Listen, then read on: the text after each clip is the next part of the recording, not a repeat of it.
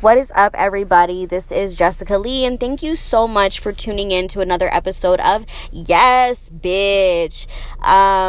Today we're going to do something a little different. It is going to be story time, but it's not going to be the hee ha ha sexual story time. There is going to have some sex in it. It might be a little more not as funny, I guess, but y'all know I can make shit funny either way. But anyways, essentially this is going to be about an experience that I had that equated my best sexual experience along with my worst heartbreak, I would say. So yeah, let's just jump right in. So in 2010, I deployed to Iraq. I was 18 when I left, turned 19 while I was in Iraq. And I met this guy, and this guy was essentially a rebound. So I had been talking to another guy, and he ended up basically talking to someone else, and it was this thing. And I remember, like, my ego was so hurt and I was so upset about it. And then here comes this guy on his white shiny horse riding in all his knight's gear, and I thought he was legit there to rescue me, and he knew exactly what to say. He knew exactly how to talk to me. He knew exactly how to treat me. He knew exactly what actions he needed to show. Like, he was on point. His game was on point, and I was extremely susceptible to his game. I have had to work extremely hard on developing thick skin when it comes to dating, not because I, get my feelings hurt easily, although I do, but more so because I fall for game like it's no fucking other, right? So I've had to learn to, like, tell the difference between, oh, he really fucks with you, and bitch, no, it's a plot. You know what I'm saying? Which we talked about on the last episode. But anyways, I was 18, 19, and that's just not where my head was. I had just had my heart broken. My ego was bruised as fuck. This guy I thought he was so sexy, and he was digging me, and I was just like, yes, okay, I have not lost my touch. I'm still in the game. All right, we good, So we were talking for a couple of months, and I'm thinking, like, there's no way we're gonna go home and this is gonna be something, because he's from Louisiana. He was there with the Louisiana National Guard, and I'm from Arizona. And so I'm like, once we leave Iraq, we're not going to, like, how are we going to make this work? Is this a thing? Well, that's what I was thinking. And like I said, his words and his actions were on point, and so he would do things that made me change my mind. And I was like, you know what, maybe he actually wants this to be something after here, and maybe this can work. He would do things like try to have input on me making my plans once I left country. So when I left Iraq, I made plans to move to Las Vegas, which I did. I had I sent my parents some money that I had saved up so that I can get a car, and I was, like, shopping for cars, and he would, like, put his 2 cents in his opinion on what kind of car that I got. He didn't want me in nothing too sexy because he didn't want me getting attention, which, yes, y'all, I thought that shit was cute as fuck. I thought his little jealousy type controlling shit was cute, but y'all, I didn't motherfucking know, okay? But I was just like, okay, whatever. And he would do shit like, I was a radio host, so I had a morning radio talk show, and I hosted a lot of events around base and around the country for different camps that were around, and we would have different, morale events for the troops to kind of, like, bring them some, like, positivity and light in the midst of being in a war zone type shit. But anyway, so I knew a lot of people, and I talked to a lot of people. So everywhere I went, people were talking to me, and obviously the military is primarily male, so a lot of the good people that were talking to me were guys. It was completely innocent conversation, but that was the dynamic. And so whenever he would see that, whenever he would walk up and I would be talking to men, he would find a way to insert himself in conversation. Have nothing to do with him. He has no clue who they are. He only knows me type shit, but he would really try to insert himself in conversation, to where, like, a couple people brought it to my attention, like, that's a little not right. That's a little off. He's being a little too controlling at this point, or too nosy, or too in your business. Like, it's not normal. And I was just like, he's just jealous, like, I'm so lucky to have a guy that's so obsessed and, like, jealous over shit like that with me. That must mean he really likes me. Y'all, again, I was 19 years old, had no idea what the fuck I was doing, still struggling with self-confidence, still struggling with my self-esteem, and was just happy that this bomb-ass looking motherfucker who I thought he was, you know, was really digging me on that level that he was so jealous and obsessed with me. And the sex was amazing, right? So earlier I mentioned that it was like the best orgasm of my life, and it really was. We would just have such passionate and like, I was so infatuated with how much I thought he was infatuated with me that it really, really, really turned me on. And so, you know, we had this experience where we had essentially both climaxed at the same time. And as I mentioned in a previous previous episode, I don't do that often. So for not only for that to happen, but we did it like at the same time, it was just like this euphoric experience. It was just on a whole nother level. And I remember thinking like, yo, like, we gonna make this work. You know what I'm saying? Like, that was too motherfucking good. We gonna make this work. I don't know what needs to happen. I'll come to Louisiana. You can come to Phoenix. We could do what we need to do, but this is gonna work because there's no way I'm giving this up right here. Okay? Because when I tell y'all it was that amazing, it was really that fucking amazing. And I to this day haven't experienced anything of the equivalent, so that goes to say something. But anyway, so I'm head over heels. I'm falling for his bullshit. He being real controlling, real possessive and shit like that. I think it's cute. I think, you know, oh, he must be falling in love with me type shit, whatever. And at this time, this is when Skype was popping. And in Iraq, you know, we don't have cell phones, so we can't text and stuff like that. So we would Skype. And he was in infantry, and so he would be gone during the day patrolling and stuff like that. So when we would both get off for the day and go back to our trailers, we would message each other on Skype, be like, hey, what are you doing? What's up? And he... so this particular evening, I messaged him. I was getting ready to go get dinner, and I just let him know, hey, I'm gonna go get dinner. Come over, you know, in 15-20 minutes, whatever.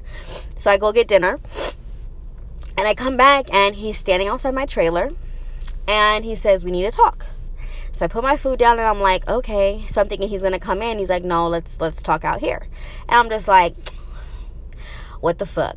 You know what I mean? Like, I'm just like, yo, what the fuck's about to happen? I don't know what the fuck. I thought maybe, like, he saw me talking to someone and he was upset about something. You know what I mean? And I'm thinking, like, what the fuck did I do now? What the fuck you gonna be upset about now? So he pulls me to the side, and we're talking, and he says, so he had told me that he had a baby mama, they had a son, they were going through a custody battle. And y'all, I pride myself on being able to read people's energy and their vibes and know if they're being genuine. And I probably at this point hadn't learned to really lean on my intuition, but I can't remember anything that would have really piqued my, outside of, you know, his controlling shit. But there was nothing that was a red flag to me to tell me that he wasn't telling me the truth or being honest with me. Nothing that at the time I was aware of, you know. And so, you know, I knew he had a baby mom and he had a kid. So he pulls me to the side this evening, and he says, you know, I told you, you know, that I have my baby's mom and I have my son. And I'm like, yeah. And he's like, well, I actually have 4 kids and I'm married. Yeah.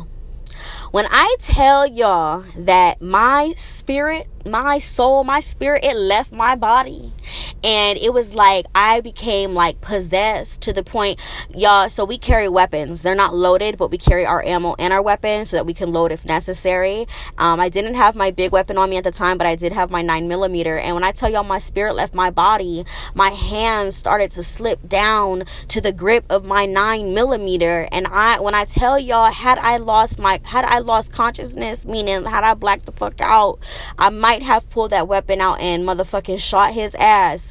And so he should be really lucky that I did not black out, and I know that was God in that moment, because I was just like, it was confused as fuck, y'all, stuck as fuck. You know, here's this guy that was so obsessed with me, so controlling, so like I thought interested in what I was doing with my life, and he was married with 4 fucking kids. Motherfucker had an entire family at home.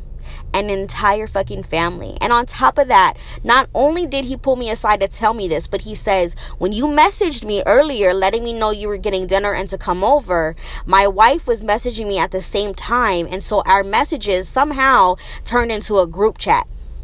So she's gonna message you and she wants to know who you are and what we got going on, and I need you to lie. I need you to tell her that we're friends, there's nothing going on. And when I tell y'all, like, sometimes I still think about it and that shit makes my blood boil, and I wish I would have shot his ass. I wish I would have shot. I would have been on Snap. You know what I'm saying? I would have been hella on Snap. I would have pulled out my 9mm and I would have shot that motherfucker. And they'd have been like, oh, he died in war. And I would have been like, bullshit. He died for being a bitch ass motherfucker. Okay? But that's not what happened. I did not shoot him. I just like... I remember just being so angry and not even having words to say, not even being able to like verbalize the pain that I was feeling or to like lash out at him, that I became so numb and I just shut completely down and I walked away and I went back to my trailer and I never spoke to him again after that. She did message me, and y'all, this is my first time in a situation like this. I've never been like the other woman, and I didn't know how to process this, and I wasn't knowingly the other woman, you know. Now I wish I could go back and tell her, bitch, okay, we've been fucking, he been lying to you, he's a dog. That I wish I would have, but at the time, for me, I was so numb and in such shock that I shut down, and she messaged me and I blocked her. And I blocked him. And I was essentially thinking like, he's going to have to handle his own mess. I'm not cleaning this up for him. I'm not lying for him. Who the fuck does he think he is? You know what I mean? I was just like, you want me, the bitch you've been making think was your everything, lie for you to the bitch that you actually got wifed up at home, also thinking she's your like, who the fuck? Who? So I was so caught up in this lust. I was so caught up in the fact that this is the best sex ever. And to this day, like I said, that was still probably the best sexual experience that I've had. But I'm just like, that goes to show that lust is a motherfucker, y'all. So y'all gotta keep your eyes wide the fuck open. Just because the dick is bomb does not mean that he is for you, okay? And lean on your intuition, know the signs and signals. When I look back now, I can say maybe it was him being controlling, being possessive, the fact that he knew exactly when to swoop in after I had that falling out. When he knew exactly when to swoop in, who knew exactly what to say. Like, it was legit a game for him. That's how I feel now. And when I tell you there is nothing more, for me, I feel like it is extremely violating to give yourself to someone on false pretenses. Right? Someone sells you a facade. Someone tells you the type of man that they are, what they can offer you, or whatever. There's someone, and you give yourself to them thinking that that's what the truth is, and then come to find out it was all a game. It was all a lie. At that point, I feel like you stole from me, right? Even though I gave to you willingly, I gave to you blindly because you did not. It was on false pretenses. You know what I'm saying? Like, you didn't tell me the fucking truth. That's false advertisement type shit. If this were a motherfucking business, I could call the Better Business Bureau and shut your ass down. You know what I mean? Like, I swear, y'all, I wanted to kill him, but I didn't. Anyways, lesson of this story again is just because the dick is good and y'all got this fucking sexual chemistry does not mean he is for you, does not mean he has your best interest at heart. And I recently posted something on Instagram that said, just because, or if he doesn't open his mouth to ask you about your problems, don't open your mouth to suck his dick. But at the same time, be cautious, because just because he's opening his mouth to ask you about your problems, his ultimate goal could still be for you to suck his dick. You know what I'm saying? It may not be that he actually genuinely cares about your problems. He may just want his dick sucked. Now, how do we tell the difference? Y'all, I am still learning. And if anyone out there knows, if anyone out there has listened to this story and says, bitch, I'm going to tell you what you did, I'm going to tell you what the signs and signals were, y'all let me know, because I would love to know. That was a really motherfucking hard ass lesson for me. I'm still a very sexual person, but I've definitely put my guard up with who I actually let my wall down for, and allow to have a deeper connection than what's on the surface type shit. But y'all, it's just a lesson I learned, you know. So you live and you learn. Protect your heart at all costs, and be cautious of who you give your cougar to. Okay, so that is story time for today. I am sorry it's not as comical as you were hoping, but I promise I do got a couple funny, hilarious sexual experience stories coming up. So please stay tuned. If you have not let your friends know about the podcast, let them know. Tell them to message me. Tell them, hit me in my DMs, hit me on Snapchat, wherever you need to find me. And let's talk, let's communicate. I got a couple people that I know want to collaborate, so I will get with you guys, I promise.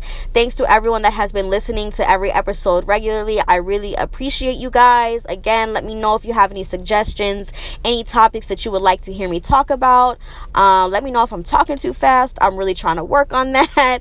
But yeah, I hope y'all are enjoying the content, and I hope you guys are enjoying my stories and my sharing. And yeah, so thank you guys so much again, and I will talk to you soon.